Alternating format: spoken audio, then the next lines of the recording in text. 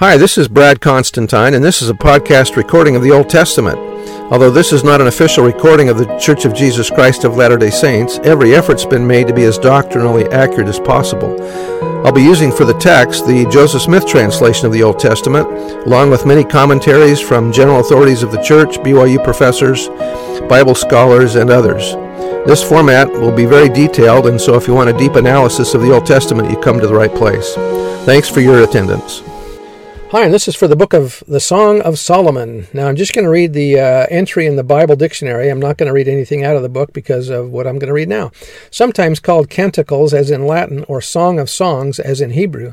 Whether Solomon is actually the author is doubtful. The composition has many beautiful phrases and lyrical prose, often quoted in non-religious literature. The Joseph Smith translation manuscript contains the note that the Song of Solomon is not inspired scripture.